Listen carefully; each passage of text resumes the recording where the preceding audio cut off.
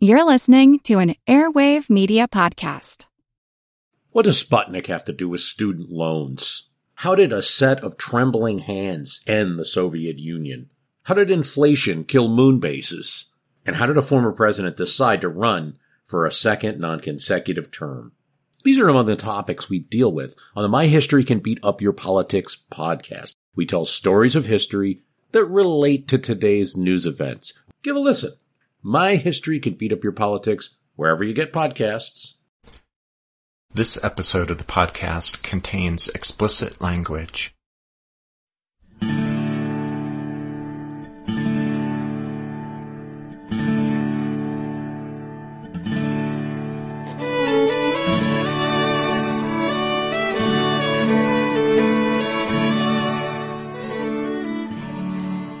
Hey everyone. Welcome to episode number 12 of our Civil War podcast. I'm Rich. And I'm Tracy. Hello, y'all. Thanks for tuning into the podcast. So once again, we're going to return to the Compromise of 1850. As we talked about previously on the show, the Compromise hadn't reduced the tension between North and South over the issue of slavery. In fact, part of the Compromise, the new Fugitive Slave Law, only served to ramp up that tension considerably. The enhanced fugitive slave law and its high-handed enforcement by the federal government in the 1850s roused the ire of Northerners. The controversial captures of runaway slaves, combined with the sensational impact of Harriet Beecher Stowe's novel Uncle Tom's Cabin, fueled anti-slavery sentiment in the North. And it's worth pointing out again that the law was an affront to states' rights, especially the personal liberty laws of several northern states. The operation of the Fugitive Slave Law trampled on the rights and sovereignty of free northern states to the benefit of slave owners. So it's ironic that after the Civil War, Southerners would start to claim that their cause had been all about upholding states' rights. Despite the increased sectional tension related to the Fugitive Slave Law, Stephen Douglas, the senator from Illinois who had shepherded the Compromise of 1850 through Congress, could take comfort in the fact that since the Compromise's passage, slavery hadn't been a significant issue of debate on Capitol Hill. But that changed in 1854. That's because, as settlers continued to push westward, the politicians were once again forced to deal with the political balance of power in Congress between free states and slave states. Since the Missouri Compromise in 1820, the geographic 3630 line had worked relatively well, mostly because states entered the Union in pairs. First there was Maine, and Missouri, then Michigan, and my home state of Arkansas, and then there was Iowa and Wisconsin, which were balanced by Florida and Texas. Only in 1850 did Congress deviate from this system when it allowed California in as a free state, although it had once again respected the 3630 boundary line with the disposition of the New Mexico Territory. But then in January 1854, Stephen Douglas introduced into the Senate a report of the Committee on Territories, which he chaired. The report recommended the creation of 2 new territories in the Louisiana Purchase lands, Kansas and Nebraska. In advancing this plan, Douglas might have been chiefly motivated by his desire to get a transcontinental railroad built across the plains to California. There had already been much debate over the path such a railroad would take across America. There were some who favored a southern route, while others favored a northern route. Not surprisingly, Douglas favored the northern option, which routed the railroad through Chicago to the benefit and profit of his constituents in the state of Illinois. To get the Transcontinental Railroad built where he wanted it, Senator Douglas needed to push through a plan that would set up territorial governments in the remaining unorganized lands of the Louisiana Purchase. The snag was that Southern congressional delegations would oppose Douglas's plan since 1, it meant they would lose out on the southern route for the railroad, and 2, formally organizing those lands into territories would mean the first step toward the addition of new free states to the Union, since the lands in question were north of the 3630 Missouri Compromise line and thus closed to slavery. But Douglas himself had no moral or other qualms about slavery or its extension, so in order to push through his plan through Congress, he was more than willing to fudge the 34-year-old Missouri Compromise line if it meant he could grab the political prize of a northern route for the Transcontinental Railroad. Douglas matter-of-factly stated, "I deal with slavery as a political question involving questions of public policy." To get enough Southern votes for this plan, Douglas was willing to do away with the Missouri Compromise line and allow the people who lived in the Nebraska and Kansas territories to decide for themselves whether their state would allow slavery or not. This idea, which we've talked about before, was called popular sovereignty. Even though his plan would do away with the 3630 boundary line, Douglas, by separating the unorganized lands into two separate territories, Nebraska and Kansas, was clearly still hoping that the precedent of the Missouri Compromise would still be followed. That is, that one of these new territories would be slave, the other free. Nevertheless, Douglas predicted that his plan would still create a political storm in the North. Well, he was right. In fact, the outrage in the North over the Kansas-Nebraska Act would give birth to a new political party, the Republican Party. But more about that a bit later. Senator Douglas's bill organizing the two territories passed the Senate on a vote of 37 to 14 and the House of Representatives by a vote of 113 to 100, and then it was signed into law by President Franklin Pierce. Once the bill was passed, it very quickly became obvious that Kansas, directly west of the slave state of Missouri, was going to be ground zero in a political battle between North and South, between slave states and free states. That's because each side was grimly determined that their supporters would be the ones to shape Kansas's position on slavery.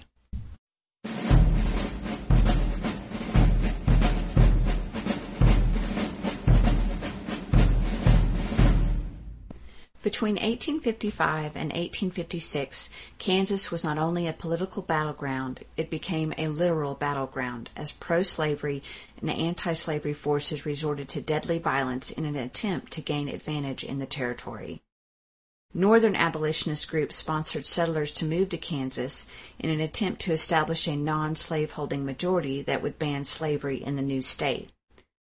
But pro-slavery Missourians, armed and threatening, came across the border in large numbers to intimidate non-slave owners and to illegally stuff ballot boxes. In that tense atmosphere, violence quickly broke out. Pro-slavery and anti-slavery forces formed militias and used open force in what was shaping up to be an actual battle over the territory.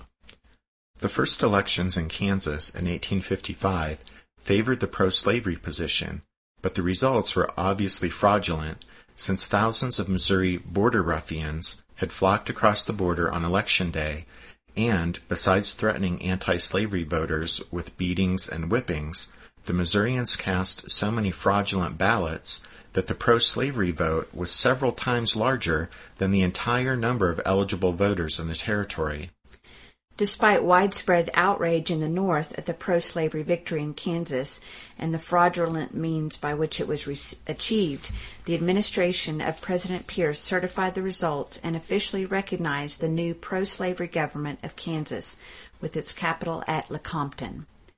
The pro-slavery legislature in Lecompton proceeded to enact a territorial slave code so severe that anyone who expressed disagreement with slavery was guilty of a felony, punishable by 2 years hard labor. Aiding a fugitive slave brought 10 years imprisonment. Inciting slaves to rebel was punishable by death. But anti-slavery settlers in Kansas refused to accept the results of the election or the Pierce administration's craven recognition of the fraudulent results, so they conducted their own unauthorized revote.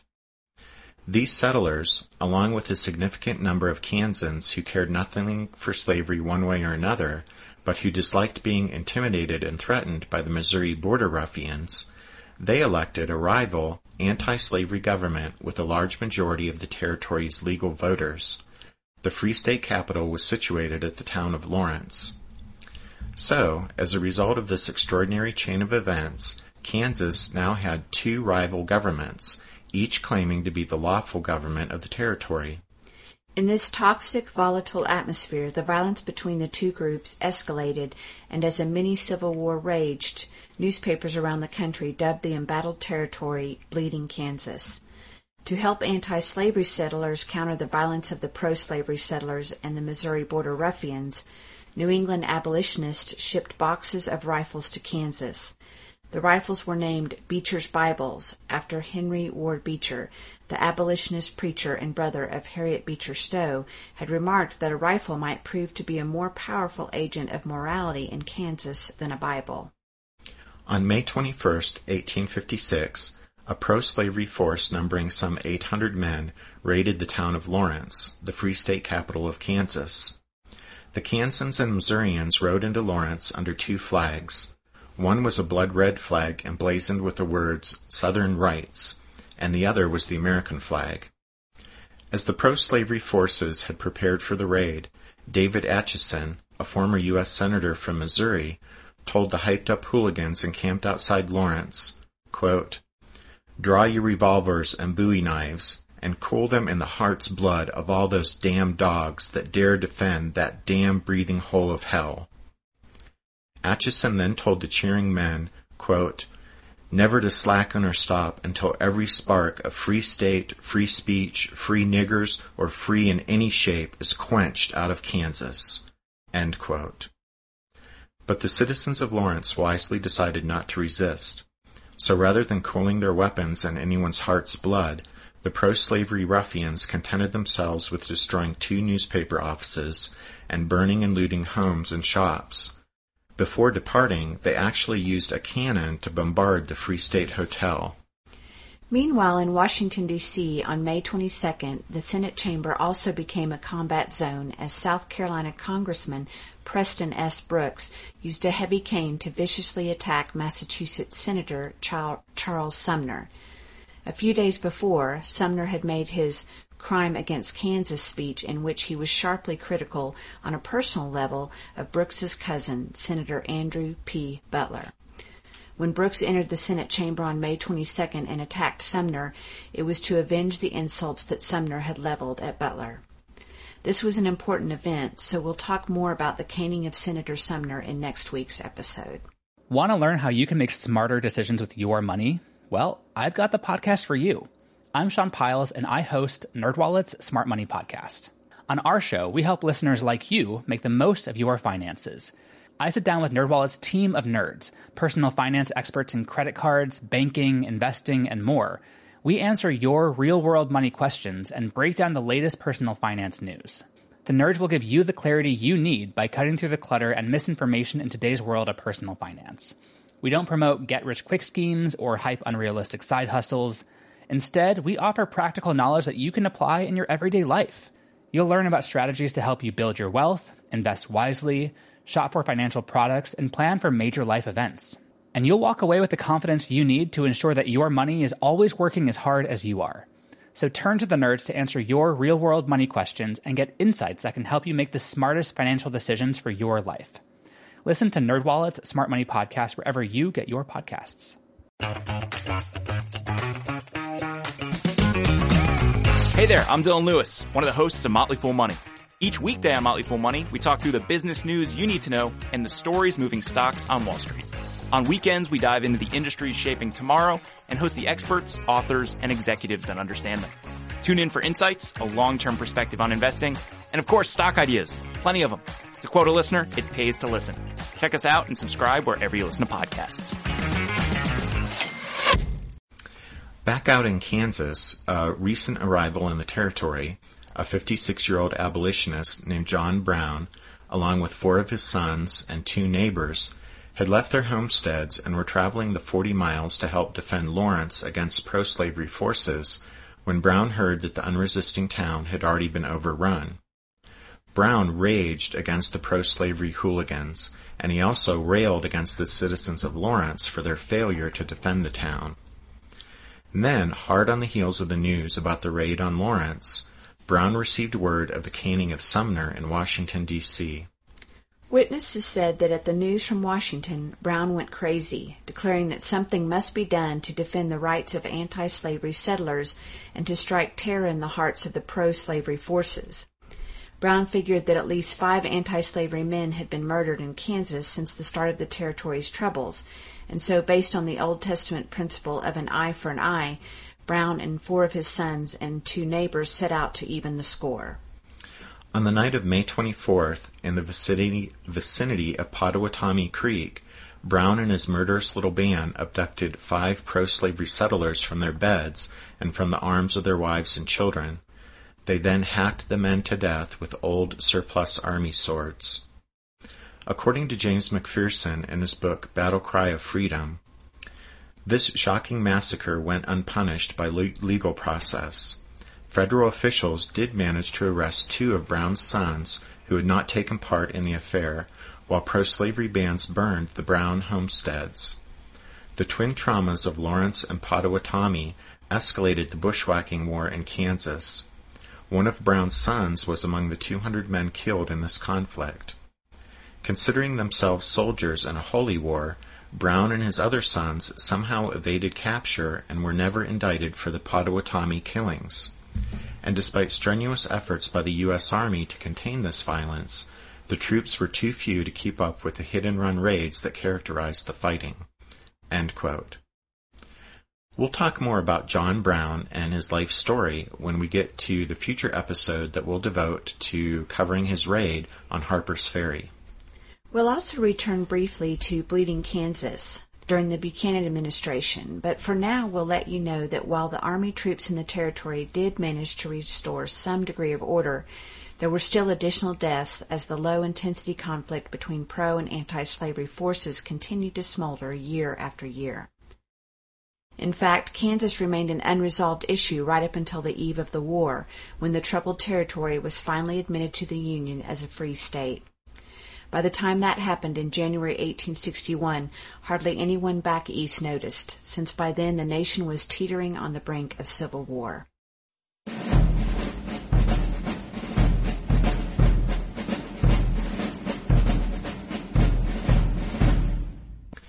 It's hard to overstate the importance of the Kansas-Nebraska Act in American history.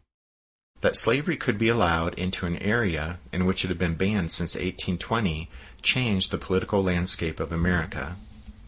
The political consequences of the Act's passage in 1854 were numerous and far-reaching. Those consequences would be: 1. The venerable old Missouri Compromise line of 3630 was done away with. 2. Much of the Compromise of 1850 also went out the window. 3. The Democratic Party was split along sectional lines. 4. The Whig Party collapsed and faded away into history. And 5, last but not least, an all-new, all-Northern, anti-slavery political party was created, the Republican Party. We want to devote the rest of the episode to looking at the changing political landscape in America during the 1850s. We want everyone to understand how the rise of the Republican Party happened, but please know that within the scope of the podcast, we really can't do much more than scratch the surface of this topic, so please feel free to explore it more on your own. Much of the changes in the political landscape that we're referring to happened between 1854 and 1858. Up until that time, for over a decade, 2 political parties, the Whigs and the Democrats, had dominated American politics. Up until 1850, the Whigs and the Democrats maintained balanced constituencies in both the North and South. But the widening political gap between Northern and Southern interests, a gap which was split open still further by the Compromise of 1850, created such dissension within the 2 parties that neither could maintain its respective coalitions between Northerners and Southerners. Essentially what happened, and things had been moving this way for decades, but essentially what happened in the 1850s is that the issue of slavery finally split American politics along sectional rather than along party lines.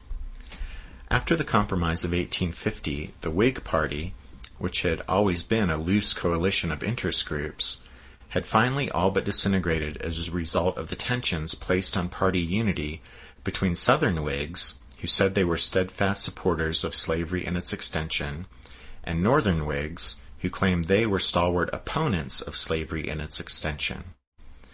With the final collapse of the Whigs in 1855, almost half of the American electorate was left searching for a new political home. And then the passage of the Kansas-Nebraska Act took a substantial toll on the Democratic Party. Northern Democrats paid a heavy political price for their support of Stephen Douglas's Kansas-Nebraska bill. Douglas, by the way, was a Democrat. The Democratic Party became almost a purely Southern party after the Northern Democrats, who had supported the measure in the House and Senate and provided the margin of victory to ensure its passage. Those Northern Democrats, by and large, were soundly defeated in the next round of elections as outraged Northern voters turned to other parties more in line with their anti-slavery sentiments. One such party that attracted disaffected Northern Democratic voters was the Free Soil Party. We mentioned the Free Soilers briefly back in episode 8 of the podcast. If you'll recall, we said the Free Soilers supported the Wilmot Proviso, which would ban the extension of slavery into new territories. They attracted dissatisfied Democrats, anti-slavery Whigs, and others interested in limiting the expansion of slavery so that whites could be free to work those new lands without having to compete with slave labor. In other words, for many Free Soilers, free soil was intended for whites only. The party's motto was free soil, free labor, free men. Another party was the Know-Nothings, or the American Party. The short but spectacular rise of the Know-Nothings was a reaction to the millions of immigrants pouring into the United States in the 1840s and 1850s. Anti-foreign and anti-Catholic groups, as well as some secret societies, were behind the rise of the Know-Nothings. And they were called the Know-Nothings because if someone asked about the organization's activities or membership, they were supposed to respond, "I know nothing." Right. The Know-Nothings peaked in 1855, claiming 1 million members. By the next year, they were gone. But before their demise, the Know-Nothings drew support from Whigs in both the North and South, and it was this desertion that led to the Whig Party's final collapse in 1855. And that brings us to the Republican Party. Born in the Midwest, the Republican Party was formed in 1854 as a direct response to Northern outrage over the Kansas-Nebraska Act. The new party was a coalition that included former Whigs, anti-slavery Democrats, Free Soilers, and Know-Nothings. The Republicans would be a purely sectional party, drawing its members from Northerners and from border state residents opposed to slavery. The Republicans would support policies that favored business, high tariffs, and internal improvements, but the cornerstone of their platform would be their opposition to the extension of slavery into any of the new territories. Although they opposed slavery and considered it a hindrance to the growth of the national economy, most Republicans believed the federal government had no power to touch slavery in the states where it already existed. It's important to remember that most Republicans in the 1850s were neither abolitionists nor advocates of black equality, although quite a few Republican activists and leaders were in fact intensely opposed to slavery and supported racial equality. Successfully riding the Northern outrage over the Kansas-Nebraska Act, the Republicans won huge victories in the 1854 congressional elections and positioned themselves to be a major player in the upcoming 1856 presidential election. And that's where we'll leave things for now. So next week, after taking a closer look at the caning of Charles Sumner in the Senate chamber, we'll talk about the importance of that presidential election of 1856.